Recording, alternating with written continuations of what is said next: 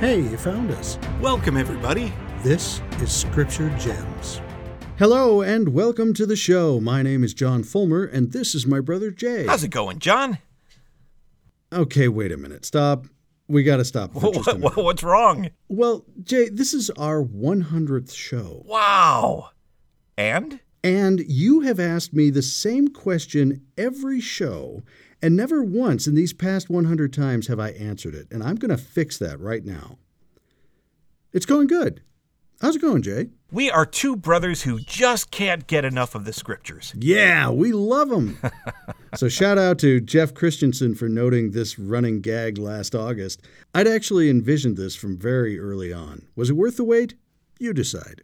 This episode, we are going over the Come Follow Me lesson for January 3rd through 9th, 2022. This is covering Genesis 1 and 2, Moses 2 and 3, and Abraham 4 and 5. And now let's bring out the star of the show, the Scriptures. Wow, there's so many of you. Yeah, and they're all so pretty. That's true. Now let's consult the Scripturematic 6000 to find out how long it will take to read this week's reading.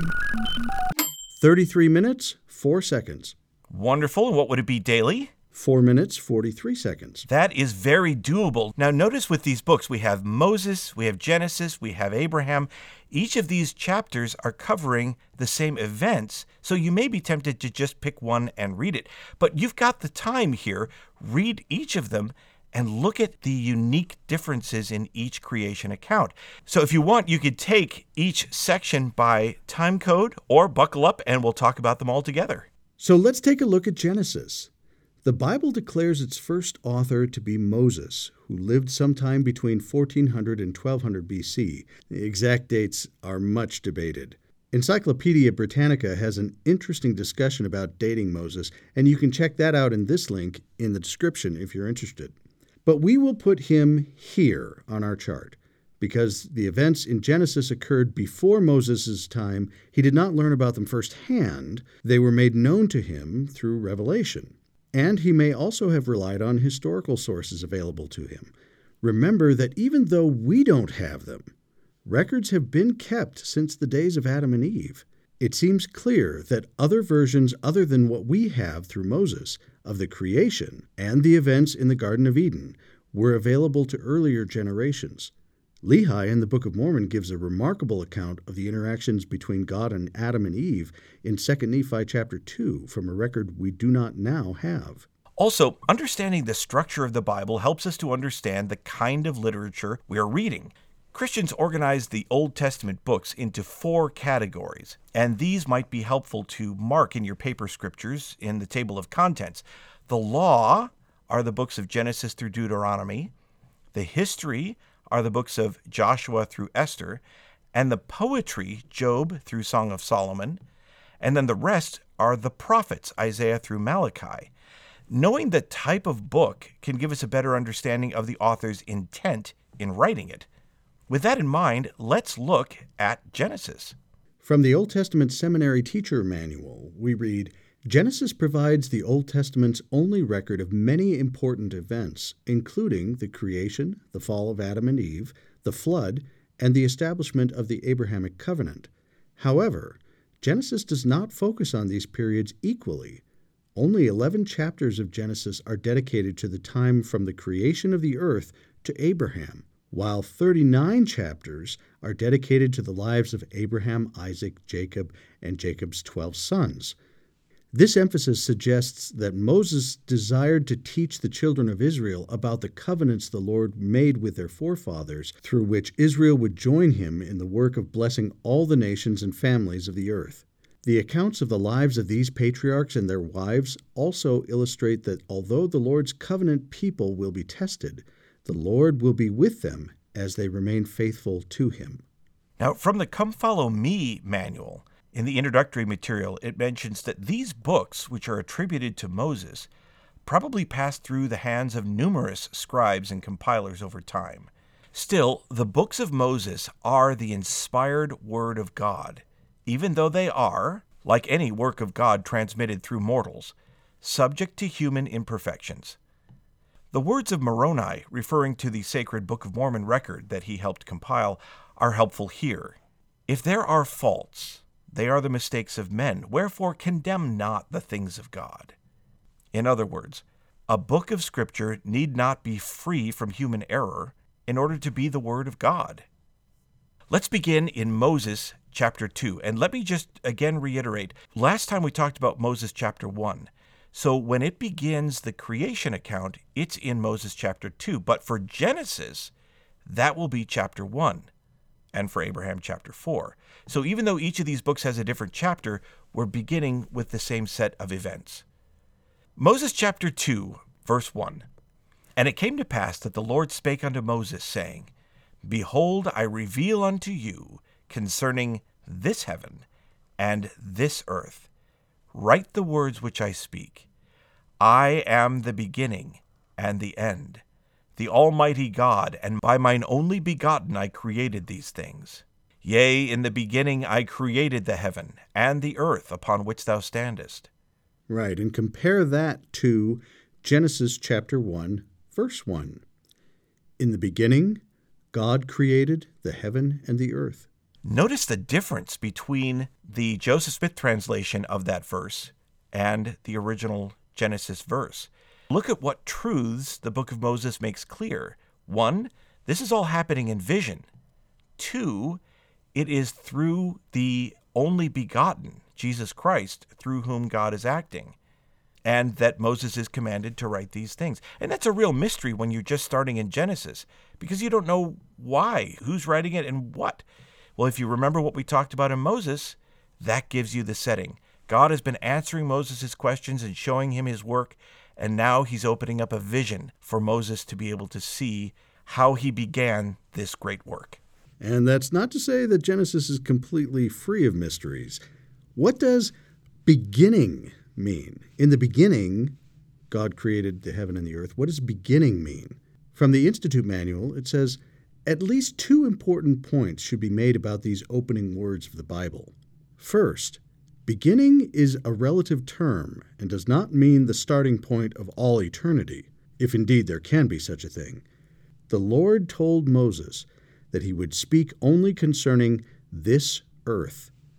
The creations of God are too many for man to number, and many other worlds have already passed away. Thus, in the beginning refers only to this world's beginning. President Brigham Young explained, when was there a beginning? There never was one. If there was, there will be an end. But there never was a beginning, and hence there will never be an end. That looks like eternity. When we talk about the beginning of eternity, it is rather simple conversation and goes far beyond the capacity of man. True. Second, the creation of the world was not the real beginning for those who would come to live here. Before the foundations of the earth were laid, we lived as spirit children of heavenly parents in a premortal state of existence. Now, Brigham Young's point is perhaps a good one when thinking of the creation as a whole, when he said, it is rather simple conversation, and goes far beyond the capacity of man. When I was in high school, I was taught that this image represented an atom. Very simple, a nucleus with an electron orbiting it. In college, I learned that this was incorrect, and in fact, impossible. The electrons exist in a cloud of probability in a state so bizarre that physicists had to exhaust all other possibilities before they were forced to accept this one. It gets into quantum mechanics and so forth, but this image is good enough. It gives one a good enough idea of what is happening. Remember that we are contemplating the mysteries of the universe and eternity with 3 pounds of Jell-O in our heads. It's okay if some things are simplified for us, as the Lord told Moses in Moses chapter 1. Now also note the difference in the Abraham chapter 4 account. In Abraham chapter 4 verse 1, it refers to the gods, and it refers to that throughout the creation story. From the Pearl of Great Price Student Institute Manual, we have this quote from Elder Bruce R. McConkie from his book, A New Witness for the Articles of Faith. He says, quote, in the ultimate and final sense of the word, the Father is the creator of all things. That he used the Son and others to perform many of the creative acts, delegating to them his creative powers, does not make these other creators in their own right independent of him. He is the source of all creative power, and he simply chooses others to act for him in many of his creative enterprises." End quote. So true. We see that throughout the Scriptures. Now, as we begin the creation story, Proverbs chapter 8 gives us some interesting insight as to how it really began. So let me just share this with you.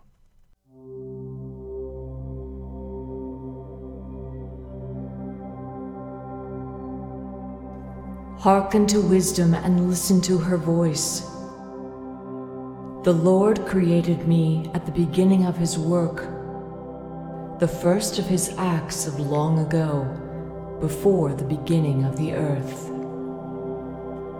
I was there when he drew a circle on the face of the deep.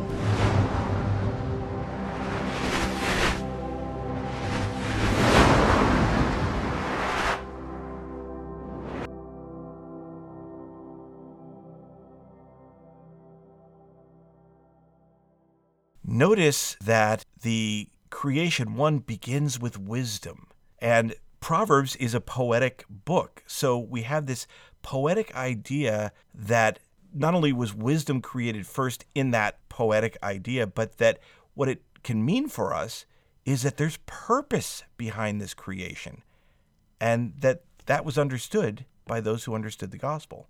Now, you may also notice going forward that creation begins with a void, something that is formless. And notice that how in the first 3 days of creation, God gives form to the formless and then fills those voids with his creations. Let's take a look at Moses chapter 2, verse 2. "And the earth was without form and void, and I caused darkness to come upon the face of the deep, and my spirit moved upon the face of the water, for I am God." Now, we're going to introduce a couple of resources outside of church materials that we think might be useful. This is from a Professor Gary A. Rensburg, a professor of Jewish studies at Rutgers University. He says, "The earth begins as a mass of pre-existent matter, with 4 of the 5 key words listed in verse 2, unformed, void, darkness, deep, symbolic of chaos and evil." We may want to consider some of the spiritual significance to this visionary account of creation. The deep represented chaos and evil anciently. Like the ocean, it was uncontrollable to mortal man. God takes the chaos, or the void, and from it creates order. From the Come Follow Me manual, it reads, "Because the world around us is so beautiful and majestic, it is hard to imagine the earth when it was without form and void, empty and desolate. One thing the creation story teaches us is that God can make something magnificent out of something unorganized. That's helpful to remember when life seems chaotic." Great point. So let's go back to Moses chapter 2 and verse 3. "And I, God, said, Let there be light. And there was light. And I, God, saw the light, and that light was good. And I, God, divided the light from the darkness. And I, God, called the light day, and the darkness I called night. And this I did by the word of my power." Remember, that's Jesus Christ. "And it was done as I spake, and the evening and the morning were the first day." That is so interesting to note. Not only is it done by Christ, but Christ in the first chapter of John is called the Word, and he emphasizes how it was done as I spake. There's something powerful about a word. It's taking a thought and it's bringing it into reality. Now, from the seminary manual, it includes a quote from Elder Russell M. Nelson from the April 2000 General Conference called The Creation. He says, "The physical creation itself was staged through ordered periods of time. In Genesis and Moses, those periods are called days. But in the book of Abraham, each period is referred to as a time. Whether termed a day, a time, or an age, each phase was a period between two identifiable events, a division of eternity. A space is now made for night and day, light and darkness, although nothing yet inhabits them. Then from the chaotic deep, God sets up the heavens, the firmament or sky, separating the two, the water below from the water above. And finally, he forces the water into only certain places, allowing for the dry land to appear, covered with plants and trees. Now the stage is set for the next 3 periods of creation to fill these spaces with life. The sun fills the day, and the moon and stars fill the night. Aquatic life fills the deep, and the heavens are filled with birds. The land is filled with residents, beasts of the earth. But when man is placed upon the earth, only then are the creations of God pronounced very good. And that's such an interesting phrase. You might have noticed it throughout. During the creation, God pronounced things as good. The light and darkness, the earth, the plants, birds, fish, animals, but not specifically man. I wonder if that is because man will determine for himself if he is good or not. The other creations don't have moral agency. Also, as you ponder the creation story, remember what Elder Sikahema of the 70 taught us in this last General Conference, October 2021. Quote, "The sequential order in which the earth was created gives us a glimpse not only of what is most important to God, but also why and for whom he created the earth." End quote. That is an excellent perspective. Let's look at the creation of man. For perspective, I really like this cartoon of a man at a job interview. The caption says, "It says on your resume that you were created in God's image. Very impressive."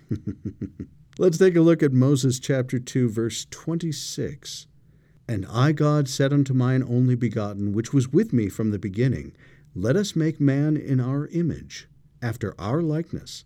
And it was so.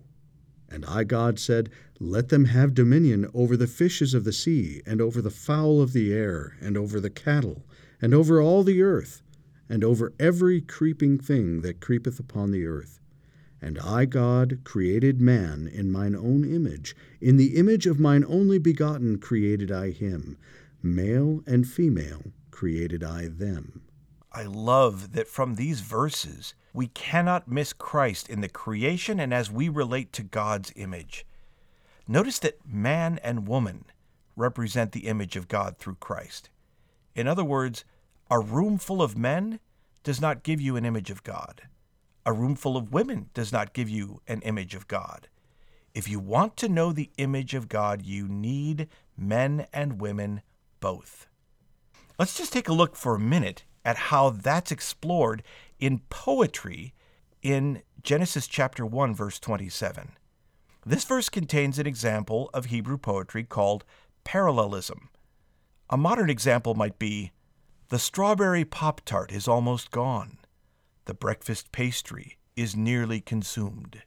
Oh, that's depressing. Yes, it is. The Pop-Tart is the same as the breakfast pastry in the second line. They are two different ways of labeling the subject. It's poetic. Almost gone and nearly consumed represent what is happening, and it's just two ways of saying the same thing.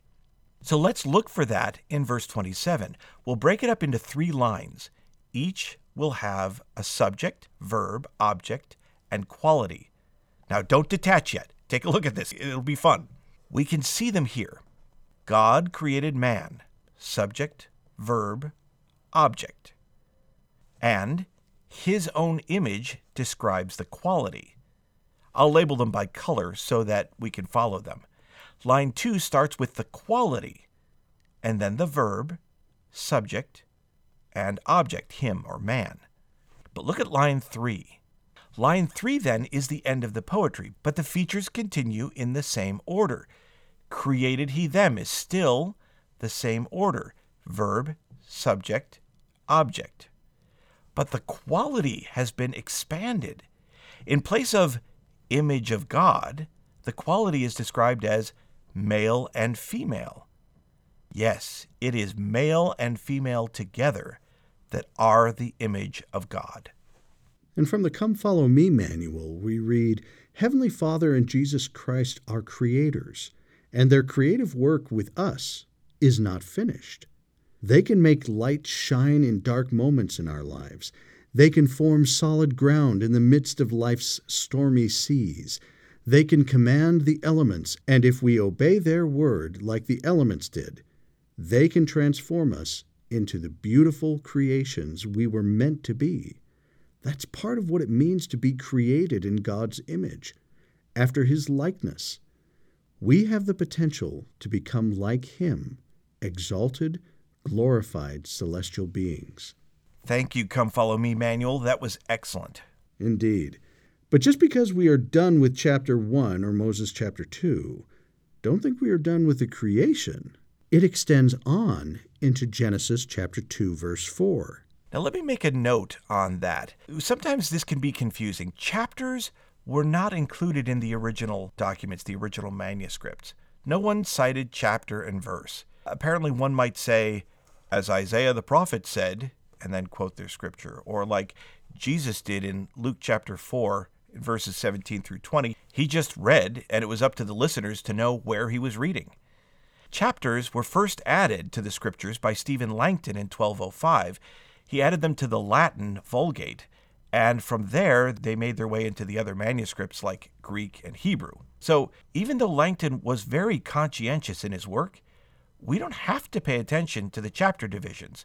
The story from chapter 1 continues into chapter 2 into verse 4. Now, if you're interested in more on this topic, chapters, verses, other things about the history of the Bible, may we recommend How We Got the Bible on the Brother Fulmer YouTube channel. It's a documentary we spent a lot of time on, and I promise you'll love it. We may be a little biased, but it is really good. So what is left to create after Genesis chapter 1? It's the seventh day.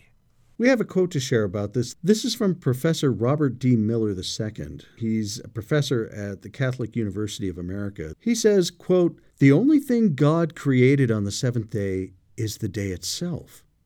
This is a creation not in space, but in time."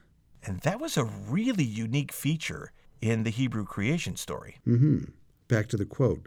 "For 6 days God created in 3 dimensions, and on the seventh God created in the 4th. He also made the 7th day holy." Judaism came to think of the Sabbath as a location in time.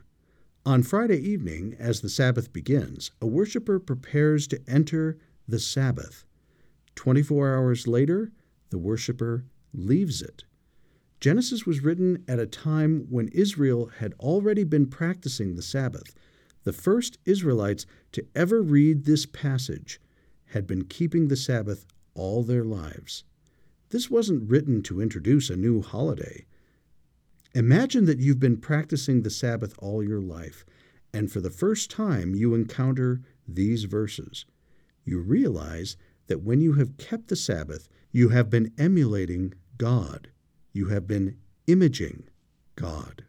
End quote. Very nice. The Come Follow Me manual includes a quote from Elder David A. Bednar from the October 2017 General Conference. He says, "The Sabbath is God's time, a sacred time, specifically set apart for worshiping Him and for receiving and remembering His great and precious promises." Now let's go back to Moses chapter 3, verse 3. "And I, God, blessed the seventh day and sanctified it, because that in it I had rested from all my work which I, God, had created and made." Notice the word sanctify. That means to make something sacred or holy. Now, scholars are divided about how to explain that there are, in these 2 Genesis chapters, seemingly 2 creation accounts. Now, you may not be familiar with this considering that we haven't yet read the second creation account, but scholars look at the differences in 4 main points. First, the 2 accounts in chapter 1 and chapter 2 give different names for the deity. So in chapter 1, it is God, and the Hebrew word is Elohim. In the second account, the God's name is Lord or Yahweh, though actually in a combined form, Yahweh Elohim, or we would read it as Lord God, beginning in Genesis chapter 2, verse 4. Secondly, the method of creation is different. First is creation by fiat, meaning spoken word. We talked about that before. God speaks and something happens. In the creation story, in the second creation account in chapter 2, it is by physical means. For example, God formed man and breathed life into him in verse 7 of the second chapter, planted a garden, verse 8, made trees to grow, verse 9, took and put the man in the garden, verse 15. And the third is that the order of creation is different. The first story progresses from vegetation to animals to humans, while the second story begins with humankind, only referring to the male, though, in verse 7. Then comes the vegetation in the form of the Garden of Eden, verse 8. And finally comes the animal kingdom in verse 19. And lastly, in the first story, male and female are created at once in chapter 1, verse 26, while in the second story, male alone is created first, with female following later. It should be interesting that for those who have gone through an endowment ceremony in the temple, this notion of having 2 creation stories may not seem that foreign. Yeah, let's take a look at some things going forward. Genesis chapter 2, verse 4. These are the generations of the heavens and the earth, when they were created in the day that the Lord God made the earth and the heavens. Now, notice that there's a comma at the end of that. That's not a sentence. Verse 5, and every plant of the field before it was in the earth, and every herb of the field before it grew. For the Lord God had not caused it to rain upon the earth, and there was not a man to till the ground. Notice in the Genesis account, it hints at something there. The idea that, first in verse 4, it mentions heavens and earth, and then it switches it around when it brings in Lord God. This is where scholars feel like we're getting into a second creation account, a second tradition of Jewish history that they combine together rather than it being a cohesive whole, which we understand it to be. But notice then that earth is mentioned first and then the heavens, and then it describes things in verse 5. But let's look at that in the light of Moses, chapter 3, verses 4 and 5, and see if that doesn't take that hint and broaden it out a little bit. Verse 4, and now behold, I say unto you, that these are the generations of the heaven and of the earth, when they were created in the day that I, the Lord God, made the heaven and the earth. Notice right away, this account doesn't switch those. It keeps that consistent. We know that we're in the same creation account. And every plant of the field before it was in the earth, and every herb of the field before it grew. For I, the Lord God, created all things of which I have spoken spiritually, before they were naturally upon the face of the earth. For I, the Lord God, had not caused it to rain upon the face of the earth, and I, the Lord God, had created all the children of men, and not yet a man to till the ground. For in heaven created I them, and there was not yet flesh upon the earth, neither in the water, neither in the air. Now, some scholars, without the benefit of restoration scriptures, see this same connection between the stories. The 2 stories of creation are to be read together. One is cosmocentric, or from heaven's perspective, that's chapter 1 of Genesis. Chapter 2 is anthropocentric, or from a temporal or human perspective. This is the essence of ancient Israelite religion, the 2 working in sync together, the melding of the world of God and the world of man in unique relationship with each other. Yeah, again from Professor Gary A. Rendsburg, a professor of Jewish studies at Rutgers. He says, elsewhere in the ancient Near East, deities were associated with nature, and thus there was a distance between the gods and humankind. In Israel, by contrast, God was seen in close relationship with humankind, as illustrated in the mind of the Israelites by the covenant concept. I like that. Yeah. Let's go back to the book of Moses, chapter 3, verses 8 through 17. After the Lord created Adam physically, he placed him in the Garden of Eden. He also planted 2 trees in Eden that were significant, the tree of life and the tree of knowledge of good and evil. This is in verse 9.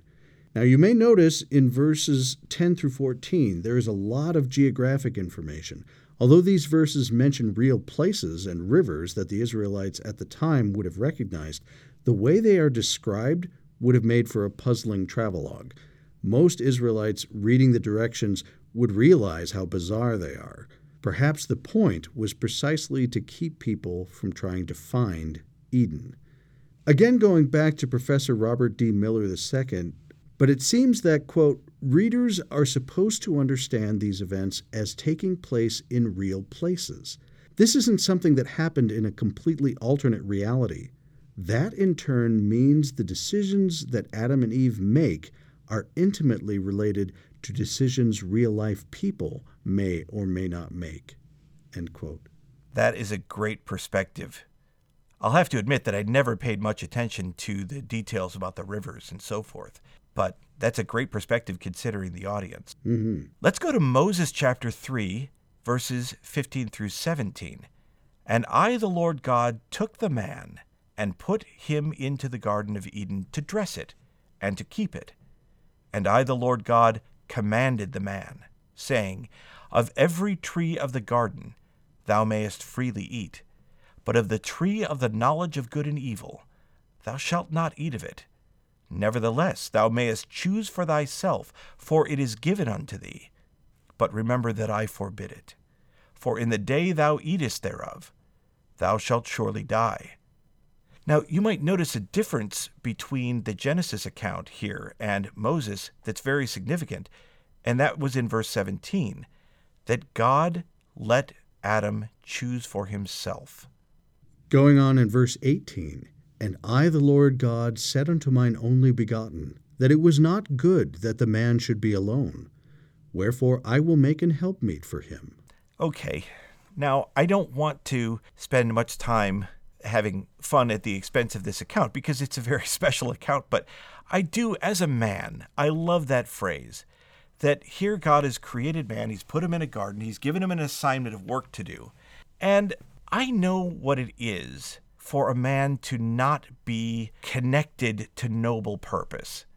And when a man is separated from noble purpose, you get the image of the 30-year-old in his parents' basement playing video games all day. It's not good. And I just imagine that in my mind.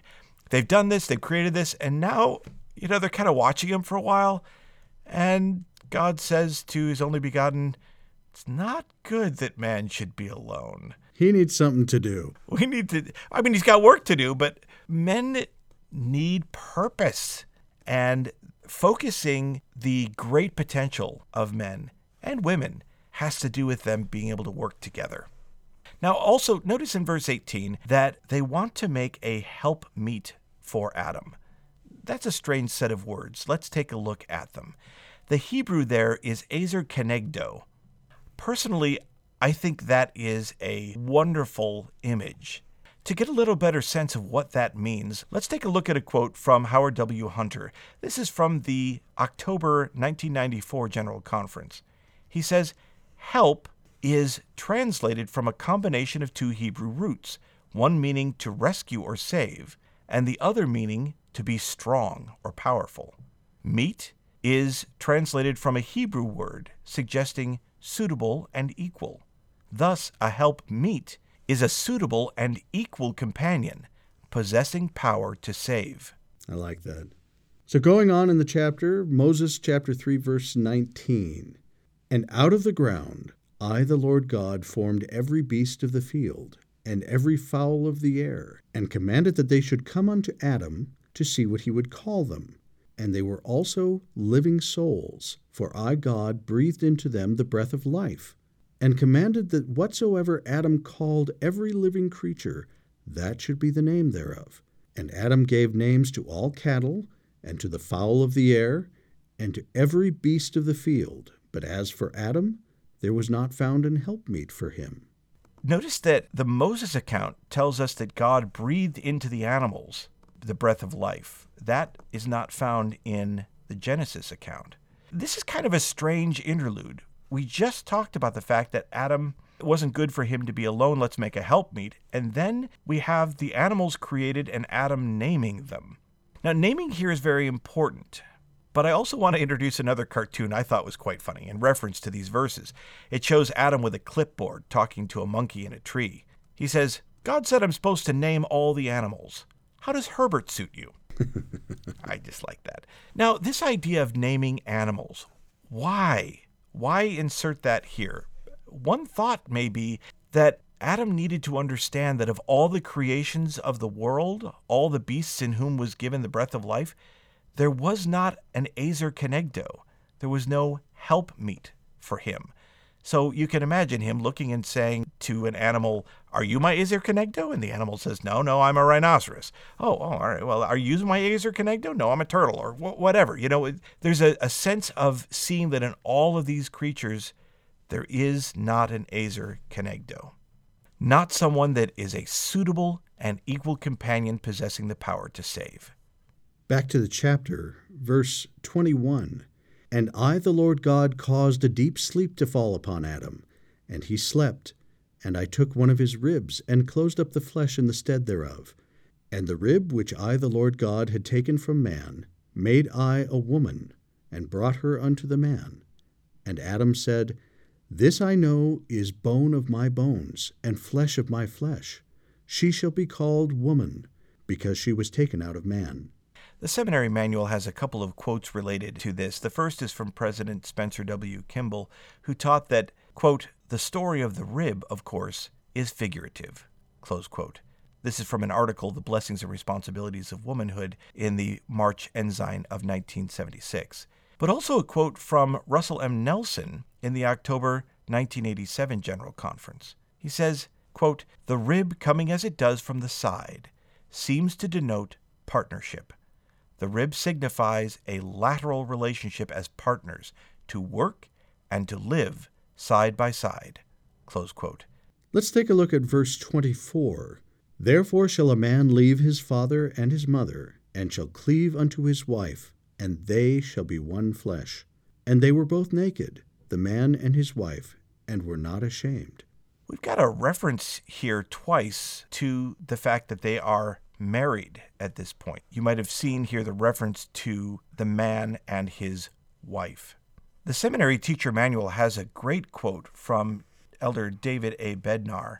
This is from the April 2017 General Conference. Regarding these verses, he offers these insights. Two compelling doctrinal reasons help us to understand why eternal marriage is essential to the Father's plan. Reason 1. The natures of male and female spirits complete and perfect each other, and therefore men and women are intended to progress together toward exaltation. For divine purposes, male and female spirits are different, distinctive, and complementary. The unique combination of spiritual, physical, mental, and emotional capacities of both males and females were needed to implement the plan of happiness. Alone, neither the man nor the woman could fulfill the purposes of his or her creation. Because of their distinctive temperaments and capacities, males and females each bring to a marriage relationship unique perspectives and experiences. The man and the woman contribute differently, but equally, to a oneness and a unity that can be achieved in no other way. The man completes and perfects the woman, and the woman completes and perfects the man, as they learn from and mutually strengthen and bless each other. Neither is the man without the woman, neither the woman without the man in the Lord. Reason 2. By divine design, both a man and a woman are needed to bring children into mortality and to provide the best setting for the rearing and nurturing of children. A home with a loving and loyal husband and wife is the supreme setting in which children can be reared in love and righteousness, and in which the spiritual and physical needs of children can be met. Just as the unique characteristics of both males and females contribute to the completeness of a marriage relationship, so those same characteristics are vital to the rearing, nurturing, and teaching of children. And so that's the creation. It's an amazing thing to study, and we've barely scratched the surface on things that you can study about this. For example, so if this is the story of the beginning of this earth, shouldn't we be able to determine the age of this earth? Now, ultimately, the answer is no, at least not with the information we have, either spiritual or secular. It simply has not been revealed. This hasn't stopped anyone inside or outside of the church from making the claim that they have the answer, though. But sadly, each proposal leaves unanswered questions. I really appreciated the way the Institute Manual covers this topic, but I'll just summarize it here. For those attempting to estimate the age of the earth, it typically boils down to one of three theories. Theory number one, the creation periods were each 24 hours as we would recognize hours today, making the earth approximately 6,000 years old. This is often justified from a more literal reading of the text. For example, Genesis and Moses use the word day. This is also in line with the Jewish calendar. Theory number two, the creation periods were each 1,000 years, as we would recognize years today, making the earth approximately 13,000 years old. This is often supported by the creation account in Abraham, which not only defines each period as a time, but also references the astronomy lesson Abraham receives prior in relation to Kolob. Now, there's also support for this 1,000-year segment in the notion of a 7,000-year period of the Earth's temporal existence as referenced in Doctrine and Covenants 77:6, as an interpretation of the passages in Revelation. In Genesis, the Hebrew word yom, which is translated as day, takes a more general meaning. In the same way that in English, day can refer to a 24-hour period or a broad expanse of time, as in the day of the dinosaurs. Authors such as Immanuel Velikovsky discuss the fallibility in modern popular scientific methods in measuring more ancient time. Now, there's problems with the idea that the Lord is giving us a calendar of events that we can relate to our current calendar. First, that rarely happens. Most often, these huge numbers are used idiomatically to describe a long period of time. In other words, 1,000 years simply means a long time. Note how Helaman 8:18 describes that the atonement of Christ was known and taught by holy prophets that, quote, it should be shown unto the people a great many thousand years before his coming, close quote. The traditional 4,000 years of existence before Christ could possibly be thought of as many thousand years, but it definitely falls far short of the description of a great many thousand years. If you're interested in more on the topic of big numbers in the Old Testament, the Institute Manual, in the first volume, has an enrichment section about the problem of large numbers in the Old Testament. We'll link to it in the description. And that's great. And the third theory, the creation periods were each indefinite periods of time as we would measure it, and may or may not be the same amount of time for each. This could make the earth thousands, millions, or billions of years old, depending on other factors. As in Theory 2, the ambiguity of the word yom is pointed out, and also the generality of Abraham's use of time. This currently aligns more closely with modern popular scientific theories regarding the age of the earth. Now, it should be pointed out at this point that with the writings that we have, it's difficult to support the idea that Moses or Abraham intended to give a detailed history of the earth or the creation process. It's clear, given the amount of detail missing, that this was not the intent. But if you're interested in digging deeper into this, I was pleased to find these two Improvement Era articles referenced in the Institute Manual. The Improvement Era was the church's main magazine prior to the Ensign, which was the predecessor to today's Liahona. In 1964, Paul Krakoft summarizes some arguments for a younger Earth, theory number 2, from Dr. Melvin A. Cook, and even more fascinating, in 1965, Dr. Henry Eyring, father of President Henry B. Eyring, wrote a counter-argument to Cook's work, supporting an older Earth. To me, the fascinating thing is most, if not all, of both articles' arguments are still valid. Again, each theory leaves unanswered questions. We'll include links to both articles, courtesy of the Internet Archive, in the description. In summary, as the Come Follow Me manual reminds us, with a statement from Elder D. Todd Christofferson in April 2015 General Conference, quote, "Whatever the details of the creation process, we know that it was not accidental, but that it was directed by God the Father and implemented by Jesus Christ." End quote. Yeah, and that quote is really important because it reminds us what the intent of the vision about the creation was. It was to teach Moses and Abraham, but also the brother of Jared and others who had the vision of the creation, that it was God who created the world, order from chaos, and that there is a purpose.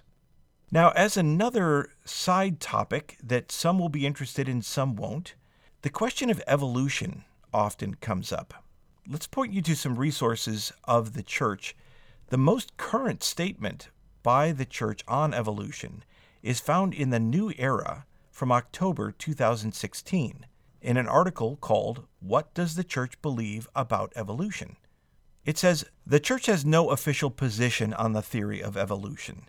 Organic evolution, or changes to species' inherited traits over time, is a matter for scientific study. Nothing has been revealed concerning evolution. Though the details of what happened on Earth before Adam and Eve, including how their bodies were created, have not been revealed, our teachings regarding man's origin are clear and come from Revelation. Before we were born on Earth, we were spirit children of heavenly parents with bodies in their image. God directed the creation of Adam and Eve and placed their spirits in their bodies.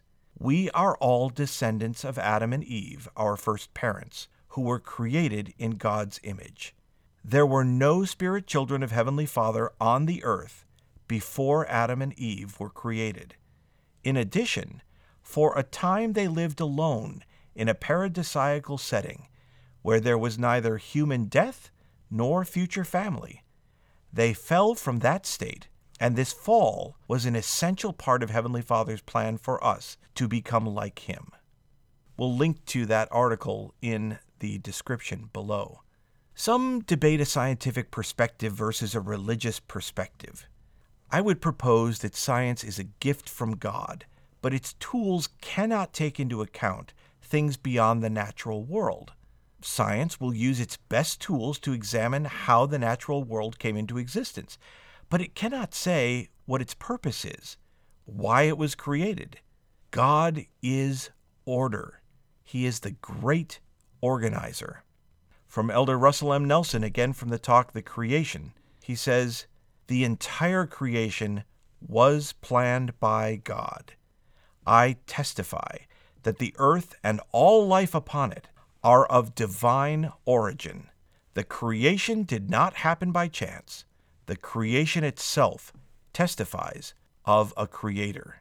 And we would testify in the name of Jesus Christ that that is true. Absolutely.